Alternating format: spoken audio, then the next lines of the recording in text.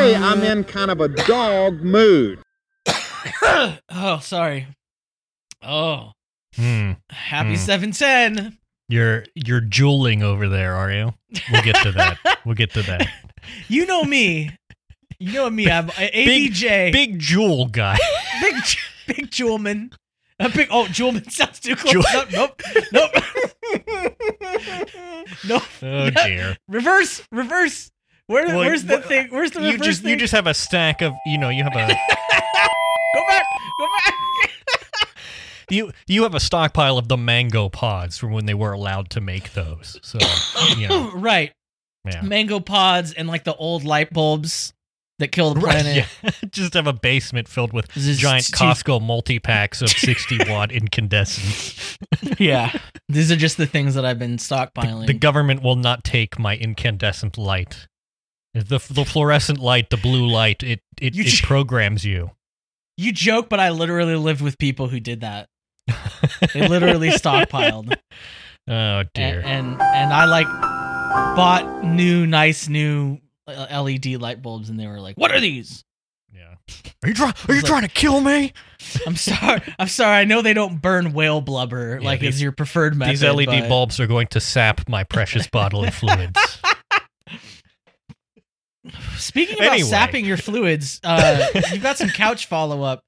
Do you ever think about how much body juices end up in a couch over its lifetime? Oh, do you ever think about that? Now try you do. Not to. Nope.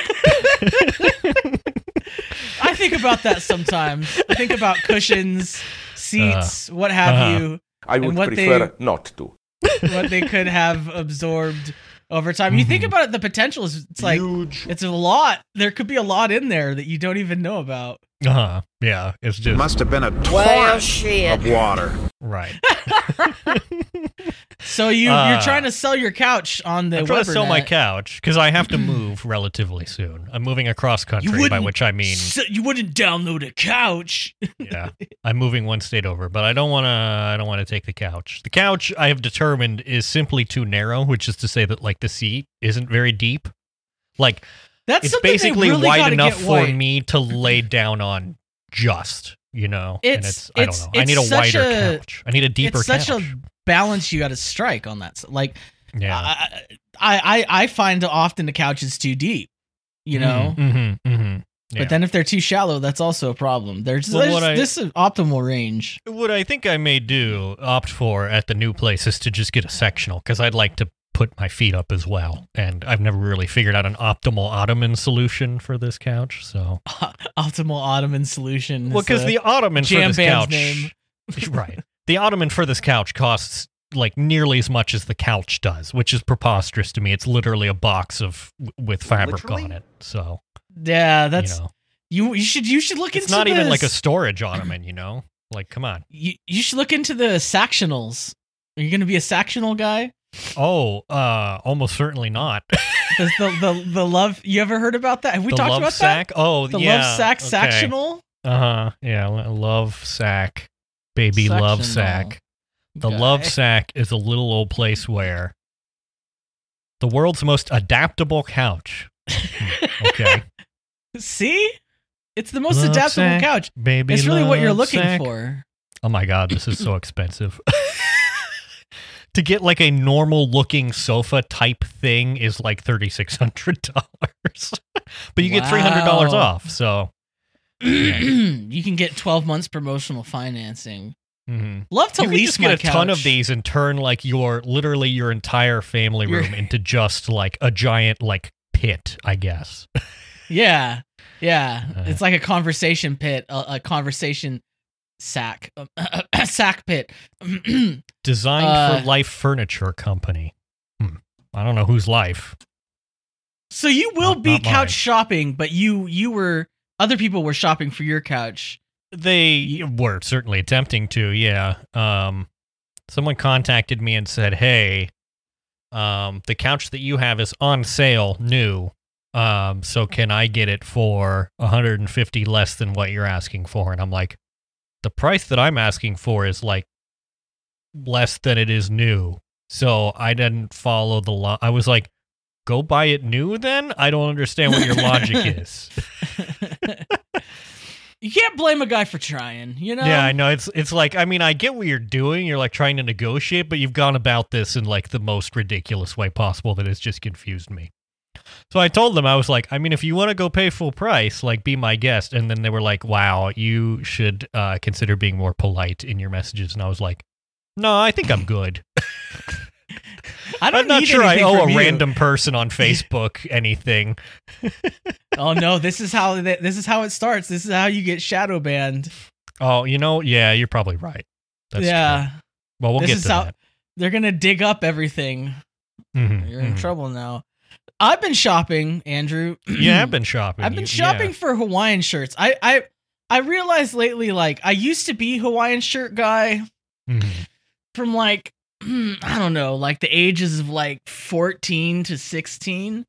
Right. And I think I want to get back to being Hawaiian shirt guy. I want to be the guy who wears a Hawaiian shirt. My biggest inspiration came from Crazy Taxi, the Dreamcast game.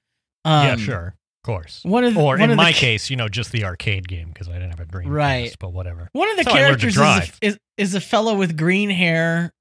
And this is the vibe I'm going for right here. And you think like an 8-pack. Yeah, you think green hair, you think like, oh, it's like a sort of dark green. No, this is like extremely green. Yeah, like lime green hair. And he's wearing a Hawaiian shirt and he's got a gold shark tooth necklace. Mm-hmm. And it almost looks like he has an 8-pack rather than merely a 6-pack. I'm not entirely sure what's going on there, but he's got one more pack.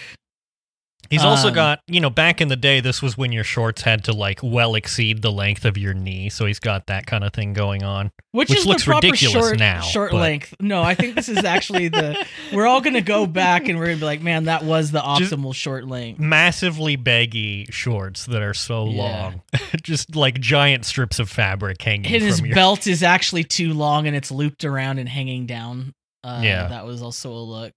And what is this? Shark tooth necklace. He's wearing gloves for some reason. I'm not entirely sure. Because he's driving. There's driving gloves. Okay, sure. Mm-hmm. And then he's just got sneakers. Right. They just look like Jordans or something. But yeah, I don't know.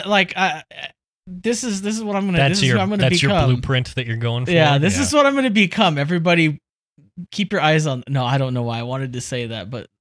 I bought like 6 Hawaiian shirts and one of them has fit, so that's fun. The other I would have to wear. Shopping is truly a land of contrasts. The others I would have to wear like this gentleman with them open, like I couldn't button them. But I don't really have an 8-pack. I have like a keg. Right. So I'm not sure. Yeah. If that's a look I'm comfortable with, but yeah. Just keep an eye on this space because I want to become the Hawaiian shirt guy again. I guess that's all I wanted. Well, to say and also here. if you know vendors for good, Hawaiian shirts for large gentlemen. That's true. Send them Aaron's way. Yeah, hook me up. I don't know as long if as they're not like $150 a shirt. Like, come on. We're trying to keep it real. A Hawaiian shirt should not cost more than I feel like $30. That kind of goes against the Hawaiian shirt ethos. I feel like it's not aloha. Right. To charge more for a shirt, but maybe I don't know. Yeah. You're violating the cultural traditions of the Hawaiian people if you sell a Hawaiian shirt for $40. I will be reporting this. We're getting into trouble. We've already gotten. Oh no, we've opened the show. We've already said so many things. Speaking of getting into trouble, Juul, the concentrated nicotine company, it turns out they did a thing recently, which was they basically bought out an entire issue of a scientific journal to publish research that they funded that was basically like, juuling is good actually because it's an effective smoking cessation tool. And it's all studies that they all studies that they paid for, and then they paid to have basically every article in the journal for like that month or whatever be papers that they had paid for. And then also this journal is not a free journal to access, so then they paid extra money to make it free, that particular issue. So they paid $51,000 for the journal, which seems like an astonishingly small amount, I would think. It's also, it sounds like one of these journals that isn't actually like a journal that matters. It's the American Journal of Health Behavior, which sounds like one of the, there's a lot of journals that are just sort of like you pay to publish your article and there's not really any scientific rigor, and also nobody reads them, but you can put them on your CV, you know, and be like, published kind of thing. And that's how they can worm their way into the newspapers, because then reporters can say, "Oh, this new study published in the journal." Right, because you know, newspaper writers don't have time to investigate whether a journal is like good or not. You know, so they paid $51,000 to devote the entire May-June issue of the American Journal of Health Behavior to the research on effects of Juuls and other electronic nicotine delivery devices on smokers and non-smokers. Then they paid $6,500 to make the entire issue publicly accessible. So I don't know, it's nice because this is like this typical astroturfing that we're used to, except that they didn't even try to like, you know, run it through an intermediary. Right. Yeah. It's just funny how the more stuff like this, the more corrupt the world seems to become, you know. The more you hear back from the bright minds that are our thought leaders that like, oh, you know, you're being ridiculous when you say things like, this sounds like an op. This seems suspicious. Something weird's going on. Oh, you know, you're just a sensationalist, crazy, wacko conspiracy believer. But it's like, look, this is happening. Like, there's just proof. Like, all of this stuff will eventually get reported on, and it turns out like, oh yeah, we were right to think something was off there, you know? Right. And I don't know, they just can't keep getting away with this, is all I'm saying. Somebody has to stop them. They got to make this has to be made illegal. Stop this. Well, and just a sample of some of the articles in this 219-page journal issue. Smoking trajectories of adult never smokers 12 months after first purchase of a Juul starter kit. I'm surprised that it's not like, you know, a Juul starter kit, which is now available on sale for blah, blah, blah. I don't know. We've linked an article from Vice that goes over the studies and key quotes and also the conflicts of interest inherent in them. One is, this study was co-authored by 2 full-time employees of Juul Labs and a consultant who works exclusively with Juul Labs. Juul contracted the Center for Substance Use Research to design and conduct this study. It was also co-authored by a Juul consultant. Blah, blah, blah, Juul, you know, blah, blah, blah. Yeah, it's all the stuff you expect, really. So that's fun. It's incredible. I guess basically Juul is sort of in a fight for their life right now because the FDA might just ban them entirely in September. So they're trying to like get out ahead of that and be like, no, actually, we're good, actually. Large amounts of nicotine are good, it turns out. Yeah, pump that stuff straight into your veins. What could go wrong? Yeah. Speaking of things that are good. Speaking of publications being bought off, the New York Times published a interesting piece from the perspective of landlords. Says here, this is the tweet from the author. The tweet is just incredible. Well, from the author, it says, she's a physician assistant who rents out a unit in her Queens home. The tenants haven't paid in 15 months and yell, spit, and curse at her. She now has a second job just to cover their unpaid rent. Her hellish story being unable to evict them. And then that was retweeted by this guy named Jeff Jacoby, who's an op-ed columnist at the Boston Globe, a purveyor of refreshing conservative cheer in the midst of a dusty liberal wilderness. Sounds like a great guy, really fun guy at parties. Jeff Jacoby, it's on site, okay? Jacob Jeffaby, yeah. Jacob Jeffaby. Jake Jeffaby. He has retweeted this tweet and says, eviction moratoriums are victimizing tens of thousands of small landlords who depend on their rental income to survive. This is a must read. But please, landlords only do this when they're very sick. Yeah, this article is basically like, oh, there's this woman in Queens and she leases out. She owns like a 3-bedroom home. She leases out the 2 bedrooms on the first floor, and the tenants haven't paid rent because there's like the eviction and moratorium and all that, and also they yell at her and all that stuff. And because of the eviction moratorium, she can't evict them. Also, you know, there was federal assistance available for landlords that she could have applied for but didn't want to because it would have obligated her to like not increase rent, and she didn't want to do that. And then also, it turns out... A landlord trying to have it both ways? No. Yeah. Then it turned out that, like, the reason that her eviction proceeding that she had filed hasn't been acted on. Like, there's a carve-out in the eviction moratorium for when, like, your, tenants are, like, physically or, verbally abusing you, right? That's supposed to go through. And her thing is like, oh, but even that isn't going through. It turns out that they didn't file for that at all. They filed for just a normal eviction, which there's a moratorium on right now. So, that's why. And then it turned out that proves that the people who have all the stuff are smarter than us. You know what I mean? Yeah, absolutely. That's why that's why she has those extra bedrooms. Mm-hmm. Obviously. And then, of course, folks on Twitter did a little bit of open source intelligence. Says, here's the kicker on the New York Times pro slumlord puff piece. The apartments for which the landlord has allegedly not received rent do not appear to be legal nor registered with HPD as a de facto multiple dwelling. She cannot legally collect rent. So, yeah, she's not even, it's not even a legal thing. So good luck collecting that, I guess. She's just not going to be able to at all. Says it's not clear which of the houses the owner purports to live in herself, but this is irrelevant since converting a building to 3 units requires registration with HPD, and there are complaints that each house she owns has unlawful units. This person's inherited wealth is based entirely upon extracting rents from low-income people in difficult situations.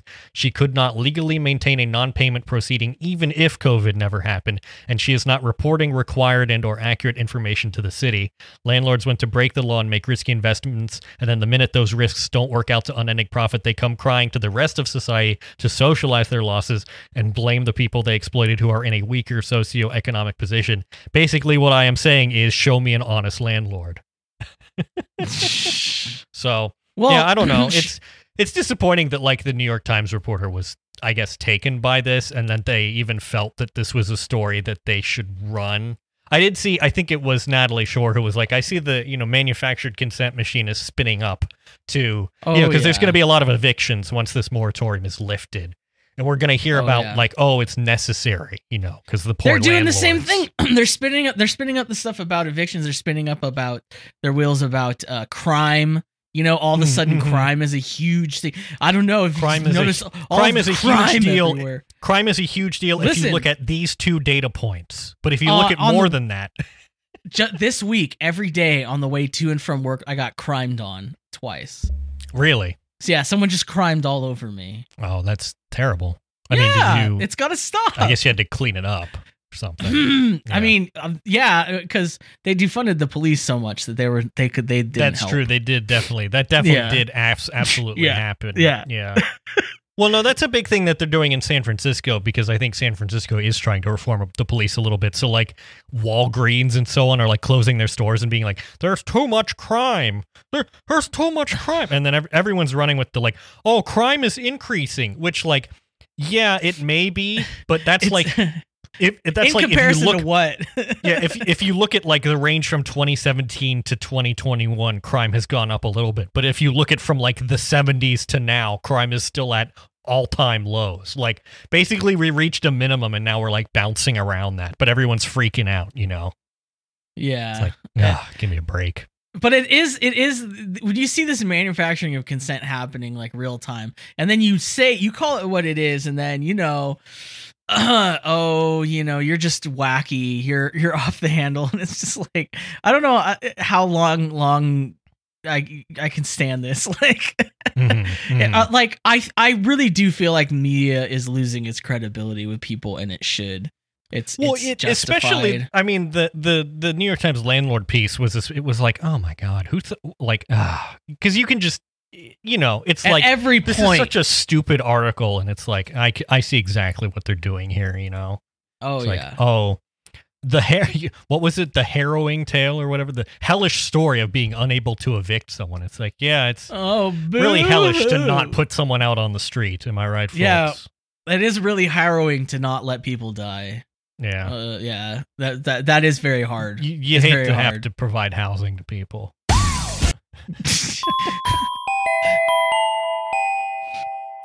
Okay, so this is speaking of America. Yeah. Americans track is in the news. This is news that came in just yesterday about Amtrak. They've announced a modernization plan, and in keeping with Amtrak's history of good decisions, which has scare quotes around it, this is a plan that is utterly ridiculous, basically. So first thing is they're going to spend $7.3 billion to replace all of the 1970s era Amfleet 1 passenger coaches. Sure, fine, they're old. Yeah. But then they have the second phase of their transformation plan, which is what if we replaced our electric locomotives with hybrid battery-powered locomotives? Yeah, we love that. So they're gonna replace these. So they have these. Everyone's talking about they want to go wireless, right? I mean, yeah, exactly. So they have these locomotives now. They're called Siemens ACS 64 City Sprinters. They're electric locomotives. They only got them in like 2016. They're practically brand new. And so they're saying that starting in 2025, rather than like overhauling them, they're just gonna get rid of them. They're going to sell or lease them out, and we'll come back to that in a moment. And instead, they're going to replace them with dual-powered diesel-electric engines based on the Siemens Chargers. Oh my god! And the way that they're going to do this is they're going to have a battery trailer behind the locomotive. So for every locomotive? Yeah, pretty much. That's what it sounds like. So jeez. Yeah, so for the Empire Corridor, which is in New York, they're gonna, instead of having, so the Empire Corridor is like partially on electrified rail and also not, and so it operates. They have these locomotives that have third rail pickups, so they can go into Penn Station on electric power. Instead, they're going to use hybrid battery units that will be the diesel electrics, and then they have a battery auxiliary trailer, which will literally only be used for taking them into Penn Station. So for the rest of the time, you're just going to be hauling a giant heavy trailer of batteries that you're not using. Bunch of extra weight, but the cargo is corrosive alkaline materials. And flammable and volatile. Yeah. It says here, when pressed as to why such a complex and technically challenging option was selected over the tried and tested third rail, Amtrak noted that the battery car will provide operational and performance improvements during typical operations, along with increased fuel efficiency and reduced emissions. And this is again where I point out that I have some other ideas about how to increase fuel efficiency and reduce emissions. You could just rule out fuel, period. Entirely, yeah. Like, it's funny because it's like giving away the game. They're like, but look at this cool battery car. Don't pay attention to the fact that we're going to make these hybrid diesel engines. Like, don't worry about that. Right. So, like, I see what this is really about. So the thing is, so they're like, oh, well, we have all these electric locomotives that we want to get rid of. We're going to sell them or lease them out. And the question is, to who? Because, like, all the other regional rail, operations like SEPTA in Philadelphia or whatever that have like electrified track already have some of these and like don't need them. And like, where else is there electrified, rail in the country? Like, who are you going to lease them to? They act like there's a lot of these, like there's just all these extra rails. Oh, we've got so much demand for these locomotives. That, by the way, we just bought, and we're gonna, retire after like literally like 10, 15 years of service. It's ridiculous. Yeah. So I don't know what's going on. The thing is that I don't know. Basically, it seems like they want to be like they're trying to do like American exceptionalism and be like, oh, we're gonna innovate rather than just like imitating, And it's like, no, just this is just to be clear. This is not what we meant when we asked Joe Biden to be the train president. That's correct. This is not what we meant. Literally, what I want. We didn't mean become the president of screwing with trains. We don't need to try and do something new here. We can just use tried and true, things. Just build train. Yeah, and special correspondent Liz did a big Twitter thread about all this, which I have linked for you to read at your pleasure. She says the only way to fix Amtrak at this point is to fire everyone from management up and bring in an entire team of people who know what they're doing. They'll have to be from overseas, and that's okay. We did it for the space program, and we can do it for trains. So, and then, she says, various things to do. Nationalize the railroads. It has to be done because current freight railroads are not interested in meaningful improvements. Electrify them. Don't haul batteries full of rare earth metals. Feed electricity directly to the trains. Don't charge ridiculous fees to regional rail operators to use the electricity. This is a problem, especially around Baltimore, because basically the Baltimore regional rail operator, Mark, has to pay Amtrak to use its trackage, and Amtrak charges them a lot of money for that. Buying multiple units instead of locomotives and coaches. With one entity owning, operating, granting access to track becomes far easier to prioritize passenger trains. Kill the Buy America requirements, which is another thing that causes issues, which is like we're not permitted to like buy trains from other countries. They have to be built here, usually by the terms of funding that Amtrak gets, which is dumb because we don't really build passenger stuff in this country anymore. I don't know. It's all very dumb. It was sort of amazing that Train Twitter came together when this came out and was like, "Oh my God, Amtrak, what are you doing? Like, what are you all on over there?" I don't know. I don't know. Like why? The battery train thing is becoming a fad, I fear, and I'm very concerned about it. I do not like it. Is it batteries? Is it like too many people who are in the Elon sphere, like, have been indoctrinated in the idea that the future is batteries? I think it's just people are like, oh, this is going to be like the next great thing. It's like a technical innovation or whatever. It's like, no, batteries don't make sense for railroads because they go very long distances and they haul very heavy weights. And like, and it's railroads just not... stay in the same place. Yeah, they also go. They literally know where they're going to be at all times. Their right of way is, there's only one place they can go. Like, it's literally so easy to just put up some wires. It's really not that difficult, but no one seems interested in that. Like, we've just decided that's like, we just can't even consider that. It's just like, oh, probably has nothing to do with the influence of the oil lobby or anything. That probably isn't. I to do with it. I don't see how that would affect anything. Certainly. Yeah. So it's just people just coming to this conclusion all on their own. Meanwhile, like in Iceland, they're doing something cool. Yeah. Other countries continue to actually innovate in interesting and good ways. Yeah, why can't we do cool stuff? Remember, we could do. Yeah. There was times we've done cool stuff, and like those were good. Let's do that again. Trials of a 4-day week in Iceland were an overwhelming success and led to many workers moving to shorter hours. Researchers have said the trials, in which workers were paid the same amount for shorter hours, took place between 2015 and 2019. Productivity remained the same or improved in the majority of workplaces. But of course, we can't have this because, firstly, they'd be paying you to work less, and that just breaks the brains of most capitalists in this country. So... Even if the precious productivity goes up, which is like, capital has completely it becomes subsumed in finding profit outside of productivity, right? Because productivity has slowed. Well, it's like, here's something we can show you that will increase your productivity. And no, they're like, no. We can't have that because we have to dominate and control everybody. It says workers reported feeling less stressed and at risk of burnout and said their health and work-life balance had improved. They also reported having more time to spend with their families, do hobbies, and complete household chores. So, this was the world's largest ever trial of a shorter working week, and it was, quote, by all measures, an overwhelming success. So, I don't know.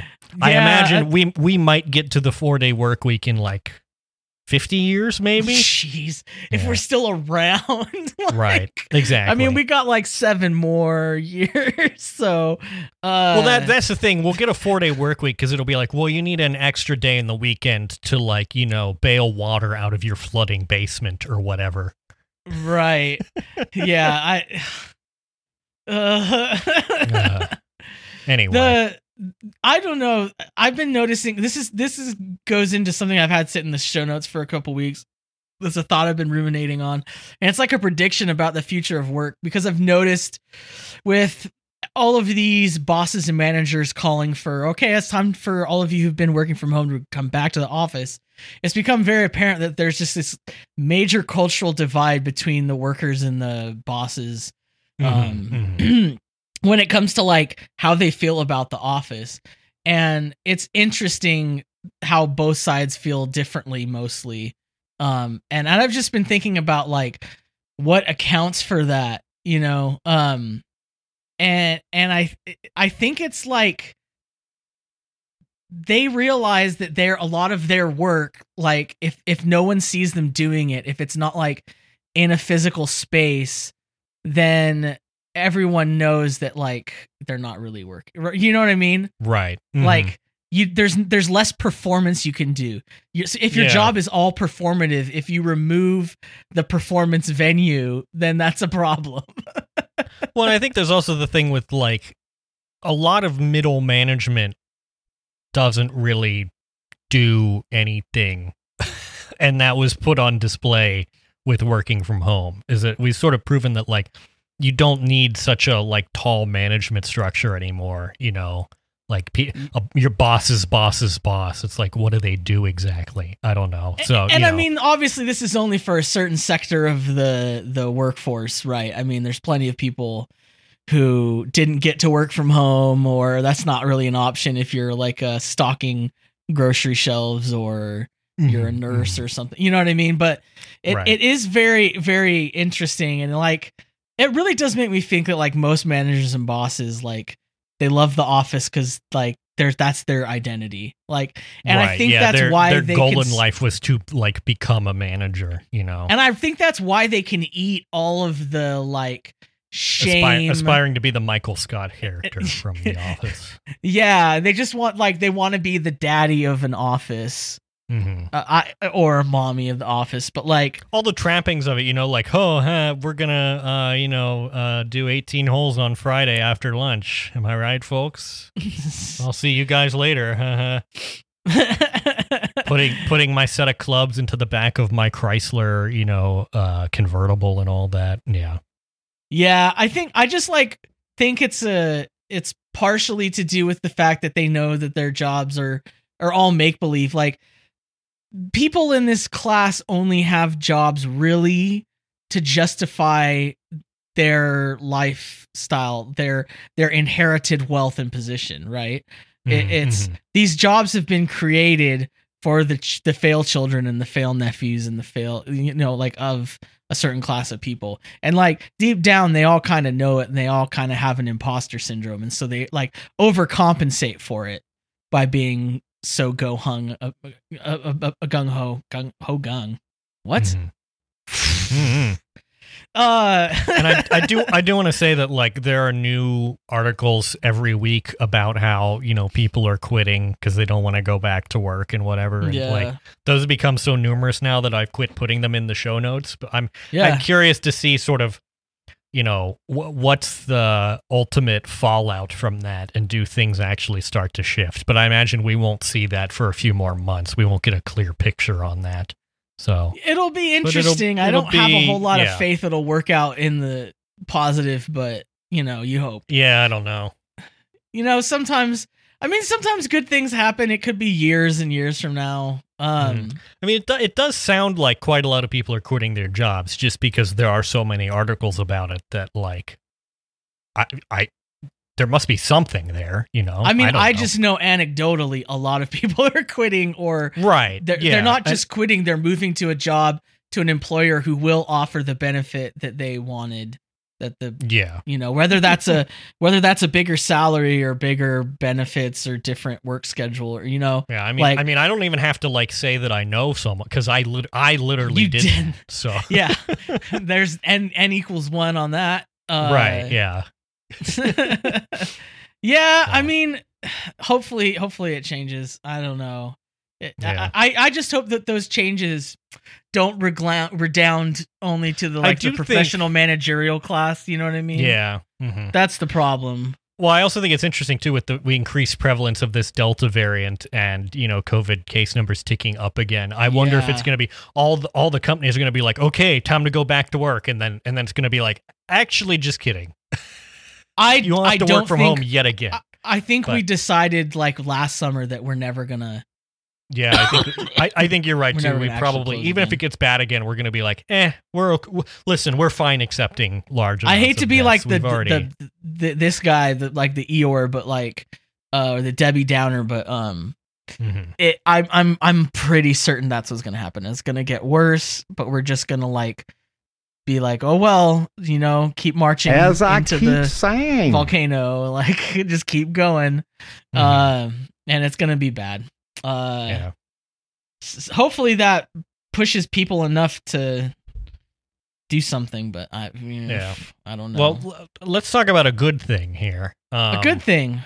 In Charlottesville, today as we record, which is Saturday, July the 10th, the Confederate statues in Charlottesville have been removed.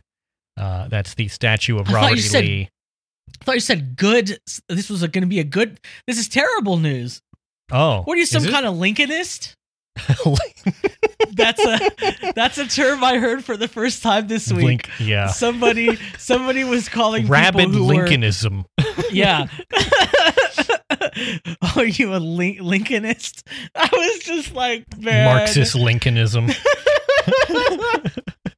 Oh my gosh! Like you're the people who wanted to enslave black people. You can't MLN Marxism, Lincolnism, nihilism. But yeah, it's been, so the Unite the Right rally was way back in 2017. It's taken a long time to actually get to this point. Yeah. Partially because of like municipal procedure and all that. Like the city council or whatever had to go through a whole process or whatever. So the city said it is looking for new homes for the statues at a museum, military, battlefield, or historical society. But they've been removed from their plinths for now and carted away. So, it's been a long time coming. We've come a long, long way together through the hard times and the good, But sometimes you have to celebrate. Mm-hmm. We've got to praise our systems like we should, Yeah. I'm just glad they're gone. Fat Boy Slim references. Good work, Aaron. Real cool. Anyway. It was time for a different segment. Sports. Let's talk about sports. It's the Euros, which is apparently some sort of football tournament that happens in Europe. Oh, I thought we were going to be talking about the delicious Greek sandwich. I did too. Sadly the Euros. Not. Yeah. There's this game called football. Football, and it's coming home, isn't it? Because it do be coming home. The Euros are finishing up, and the final is going to be England versus Italy, and obviously we're rooting for Italy here because we don't support the English and their crimes. Correct. The things that they've done. Yeah. Was a tweet that someone posted today that was like, this is maybe the one time in history where the stand against imperialism and fascism is supporting Italy. It's very true. Yeah. But you've got all the bloody English fans. Come on, England, score some goals. It's coming home. So. Oh, that's I've been watching some of the Euros and there's been a lot of upsets. It's been weird. There's just been a lot of weird football lately, folks. Mm-hmm. I unironically watch, I don't watch it a lot unironically soccer. Yeah, I unironically watch soccer. Yeah. Yeah. I enjoy it. Yeah, you were watching Cincinnati and Columbus last night. So. Yeah, I was watching Cincinnati and Columbus on ESPN+. The hell is real rivalry. The hell is real.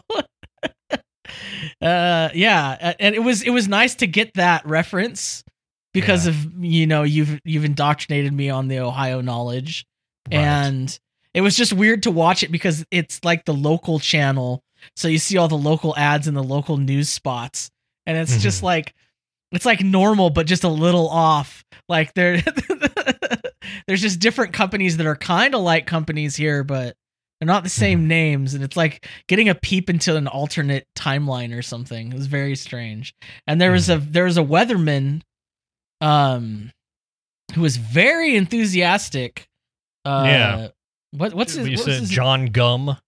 His name is John Gum, and he was like really he was really going after it. And I was surprised that I never heard he was wearing a jersey and everything. Yeah, I don't know. There are a fair amount of enthusiastic meteorologists in Cincinnati. I'm not entirely sure what it is, but yeah. Yeah, that's just like a different vibe. Like the LA meteorologists are very like spokesmodels or something is what they feel like. They're just very straightforward. Not a lot of personality going on. It is kind of interesting that Columbus and Cincinnati both have professional Major League Soccer teams now. Even if the Cincinnati team is owned by like the worst people in Cincinnati. Are they? Yeah, a little bit. Oh, I didn't know that. Well, that's how it works, So that's just capitalism. Like that's just right. The terrible people are the owners of things. That's the interesting thing, though, is that they're building a stadium for FC Cincinnati, and they're not using public funds to build it. So that's kind of nice. Well, okay. Refreshing change from the football stadium in Cincinnati that was like billions of dollars. Anyway, it's coming home.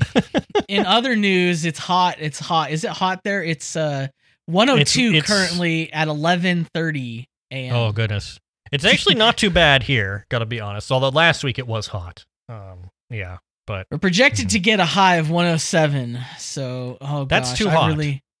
I need to go. I need to let the dogs in. Oh gosh, I feel bad. All right. Yesterday in Death Valley, it reached 130 degrees Fahrenheit. That's the highest temperature reading of 2021. Yeah. And the highest since 1913. So the all-time record getting hotter. Yeah, the all-time record remains 134. But I don't think that was validated. So like the highest validated temperature is 130. And yeah, that's a temperature where like it just becomes unsafe to even like you can't exist in those temperatures. Yeah, like you're gonna cook. Like right. Yeah, you literally start sous vide. So it's bad and like I'm sure it's fine. Nothing to worry about. Just one of those normal outliers that we get every year at an increasing rate. It's merely one of the yearly flukes that keep happening. We keep talking about like the heat and the temperature and something that pops up a lot when this kind of stuff happens is like, well, why do people live there? When stuff, especially when stuff happens in California. They're like, oh, you shouldn't live there. It wants to be on fire. You shouldn't live there. Like, why don't you just move? It's the dumb people for living where they shouldn't. And this is like an idea and a way of thinking that crosses political boundaries. Like, it's right. I see it just as much on the left as I do on the right, and it's really deeply frustrating because like people just can't like pick up and leave just like that. Now. Like that's not how life works. I don't know if people understand this. You're telling me that people can't simply move at the drop of a hat? Yeah, and if everybody moved where the climate was preferable, then they would destroy that place and make the climate work. Like it's just like it's not a solution. And it's that whole individualizing problems thing that I see happening, and it happens on the left because it's used as a culture war kind of thing. Like, oh well, obviously these are stupid, dumb conservative people, so we can blame them. It's not institutional or a systemic thing like we really should believe. It's in this case it is individuals, so we can roast them on Twitter, and so that we can dump on them. But it's like it's just poor people. Meanwhile, actual people are getting roasted in real life. Yeah, and mostly when natural disasters happen, the people who are hurt the most are poor people working class people. So maybe adjust your solidarity dials. Yeah. It's just this is basically climate supremacy. Not everyone gets to pick exactly the climate that they want to live in. It's actually a privilege. So some of us are here in the desert because that's where we are. That's where family is. You can afford to live. That's where I can afford to live. That's where I have a job. Yep. If anyone ever says anything like this to me, I'm always just like, oh, okay. Were you going to pay me to move? Are you going to pay me to do it? Yeah. Are you going to help me out with this in some way? It's like, oh, conversation all of a sudden changes. Yeah. Oh, no, you got to take care of that yourself. Oh, okay. So great. I see what this is now. Yeah. Cool. Now, our past few episodes have been a little short, so in an effort to create more content / fill time, I thought we could just go through. Because we do know that you come here to suckle at the sweet teat of our content delivery system. Right. And if there's not, if my, I was just said something really. We pride ourselves for having our finger on the pulse. So thank you for finding a different metaphor for me. Yeah. We're now going to see what's trending on Twitter. We're going to open up Twitter to the trending tab and see what's going on Trending. Here. We've got Catterday, Things You Hated as a Kid, Karen Bobert, which I assume is some sort of Lauren Boebert thing. Shakespeare. I don't really care about that. Shakespeare. Everyone's talking about Baz Luhrmann's Romeo plus Juliet. That's actually good. I like that. Let's see. Addison Ray, happy 7/10. Cannabis culture is celebrated by some on July 10th due to the date looking like the word oil upside down. It's a bit of a stretch to me, frankly. Yeah, when I say oil, like cannabis is not the thing I think of first at all. But Valley Forge. In a speech at CPAC, Mo Brooks references Valley Forge, the 6-month winter encampment of the Continental Army under George Washington. Doesn't say why he referenced that. And frankly, I don't care to investigate further, so moving on. Yeah, really don't. Astronaut in the Ocean. Former President Barack Obama shares his 2021 summer playlist, leaving some surprised by his song choices. Who gives a crap? I'm not handing Barack Obama the aux cord. I'm sorry. Like, I don't care, you know? I do not care what he's listening to. Dude, he's CPAC, bad religion. George Carlin. Yadier Molina, Sam Elliott, get vaccinated, Dan Rather. This is bizarre. Who's this function for? And then all the way down here at the bottom, we get Juliet trending with Shakespeare. Photo circulating of some Romeo plus Juliet cast members, including Leonardo DiCaprio, sparks a debate about the 1996 film adaptation of the Shakespearean tragedy. Wait, did we do that? Because we were the ones we were talking about that like a week ago. Yeah, I don't know. Well, someone posted, a screen cap of it, and it's like Leo and his boys and they have guns or whatever. It's like, I want to remind people that this movie actually happened and it was based on Shakespeare. And it's like, yeah. What? Yeah. That's one of those things that always cracks me up when people bring that up because they're trying to signal a sort of intellectual superiority or something by like, oh, look, I know Shakespeare. Look at this dumb thing. This isn't, obviously this isn't Shakespeare, but actually if you're someone who knows Shakespeare and has seen more than like 3 Shakespeare plays, you'll understand that it's a super common convention to change the time frame. Yeah, for which you're telling the story, and it's purists about Shakespeare and being like, "Oh, you can't like adapt it in any way." And it's like, do you even know? Like, are you aware of how many literary and cinematic works are, vague retellings of Shakespearean stories? Meanwhile, you go on their Tumblr and it's just tons of screen caps from 10 Things I Hate About You. Yeah. Which is Taming of the Shrew, folks. It's Taming of the Shrew. Lots of screen caps of She's the Man. Yeah. Anyway. I was in 12th Night. I played Sir Toby Belch. Oh, how about that? Yeah. How about that? Hey, trending in K-pop, 17's Jonghan reveals a dramatic haircut on Weverse, devastating some fans. Fans are very mad that this person gave themselves a haircut. Yeah, I guess they used to have long hair and now they have short hair again, and people are distraught about this. And it's sad. I mean, it's kind of dumb to make fun of that. I mean, I guess like this is probably like kids. So yeah, that's true. Kids can be upset about their.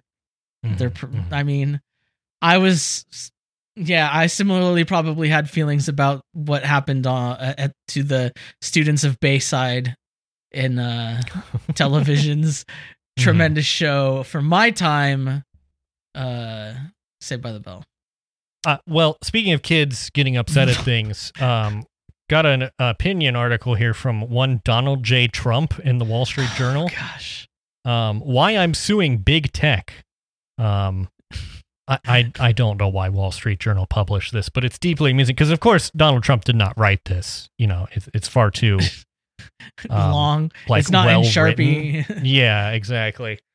Yeah, I don't know. He's like doing some class action lawsuit against like Twitter and Facebook to argue that it's illegal for them to ban him, which I admire because. It is illegal to be mean to me. So, I respect that in some sense. So this does help set important precedents. Yeah. Says, big tech companies ban users from their platforms for publishing evidence that showed the coronavirus emerged from a Chinese lab, which even the corporate media now admits may be true, which is a creative way to word that. In the middle of a pandemic, big tech censored physicians from discussing potential treatments such as hydroxychloroquine, which studies have now shown does work to relieve symptoms of COVID-19. I don't believe that's the case. No. And then perhaps most egregious in the weeks after the election, this is funny because this is perhaps most egregious, big tech blocked the social media accounts of the sitting president. If they can do it to me, they can do it to you. And believe me, they are. They are going to do it to you. You know what? To be honest, I'm shadow banned on Instagram. Yeah, I just noticed recently that I can't follow or comment, and I'm not allowed to put captions on my photos, which is and then everything I upload gets screened, like it says upload failed, and then like later on the day it'll show up, but without any caption or anything. Yeah. Interesting, huh? Well, maybe you should join this lawsuit then. You can be a member of the class. Join. I'm actually joining former President Donald John Trump in this lawsuit. Yeah. Mm-hmm. Yeah, I don't know. It's all very stupid. I imagine these lawsuits are going to get tossed out pretty quickly, which will be amusing. Just trying to stay relevant. It's kind of sad to watch. Yeah, it's like, boy, this was your attempt to grab headlines, and it didn't really work, to be quite honest. Yeah. Speaking of headlines, this is a doozy. Rep. Madison Cawthorn suggests Biden's vax outreach is a plot to steal Bibles. Yeah, so as we mentioned, CPAC's going on. So Mr. Cawthorn, who's like the fascist in training kind of guy, showed up to CPAC. Training. Yeah. Hail Hydra type. He showed up to CPAC. He said, so I guess the Biden administration would like to send people like knocking on doors to vaccinate people or whatever. And of course, the Republicans are very concerned about this. Madison Cawthorn said, now they're talking about going door to door to bring vaccines to the people. Think of the mechanisms they would have to build to be able to actually execute that massive of a thing. Think about what those mechanisms could be used for. They could then go door to door to take your guns, to take your Bibles. Whoa. Which is, like on the one hand, like, dude, I wish. I was saying earlier when we were talking about this that this is the genius of the prophet Joseph Smith for creating a separate book of scripture. So all the Mormons would be like, "Oh no, don't take my Bible! Oh no, what do I do?" And then the feds take the Bible, sad. And then we're like, "Suckers!" As we cling to the Book of Mormon. Yeah, right, exactly. Yeah, very long game that Joseph Smith was playing. The long con. Very long game. It just proves his prophetic vision. You heard it here first, folks. It's just like so funny. Like, it's such a dumb thing to say, and then he said it. I admire, Madison Cawthorn is in that group of dumb Republicans with like Marjorie Taylor Greene and Lauren Boebert, where like they're just extremely stupid and they're so dumb they don't know how dumb they are and how dumb everything they say sounds. Oh yeah, they're definitely part of the Dunning-Kruger caucus for sure. Right, exactly. Yeah. just like, could you, imagine they're going to come door to door and take your Bibles. And it's like, I don't think that that's going to happen. Me knowing the Democrats, they'll be lucky to even get close to coming up with an idea to do the vax thing. You know, like you really don't have anything to worry about. You'll be fine. You know? Like, remember, like, when a Democrat in the primaries got like decided they were gonna wild out and be like, "Hell yeah, we are gonna take your guns," and how then their campaign just completely imploded. Right. Yeah. Yep. Yeah. I don't see that happening anytime soon, buddy. Meanwhile, these people would like to go door to door to, like, I don't know, take all of our critical race theory away. Like, they're going to send people, it's going to be like BBC television detector vans, but they're going to, like, knock on your door and be like, do you have any critical race theory in here? As a Marxist, like, I don't know. What does it look like? The critical race theory is my Bible, to be honest. Yeah, that's true. I do have it bound in a leather book with thin pages that are gold leafed on the side. Yeah. Mm-hmm. It pretty much I do love, right-wing hypocrisy is nothing new, but I do like that, the right wing on the one hand is like, debate me, coward. You have to debate me, and you must be exposed to, ideas that challenge your viewpoints or whatever. And then they're like, accept critical race theory, not that one. That's an exception. The whole CRT thing, we should probably do an episode of it or a deeper dive on it, because it's very interesting. I mean, and it's becoming more and more of a thing, unfortunately. It's interesting, yeah. I think the problem is that the CRT, the kind of CRT that I really care about, is cathode ray tubes. And for that, I can highly recommend the Cathode Ray Dude YouTube channel. Go and check out his stuff. It's really neat. Oh my gosh. I have no idea what I'm doing. I was not prepared for this. I'm trying and I'm learning. Thank you for your patience. There's so many mistakes I have already made, but I'm working to be better day by day. And I think I'm gonna make it, but for now I'll say I have no idea what I'm doing. I have no idea what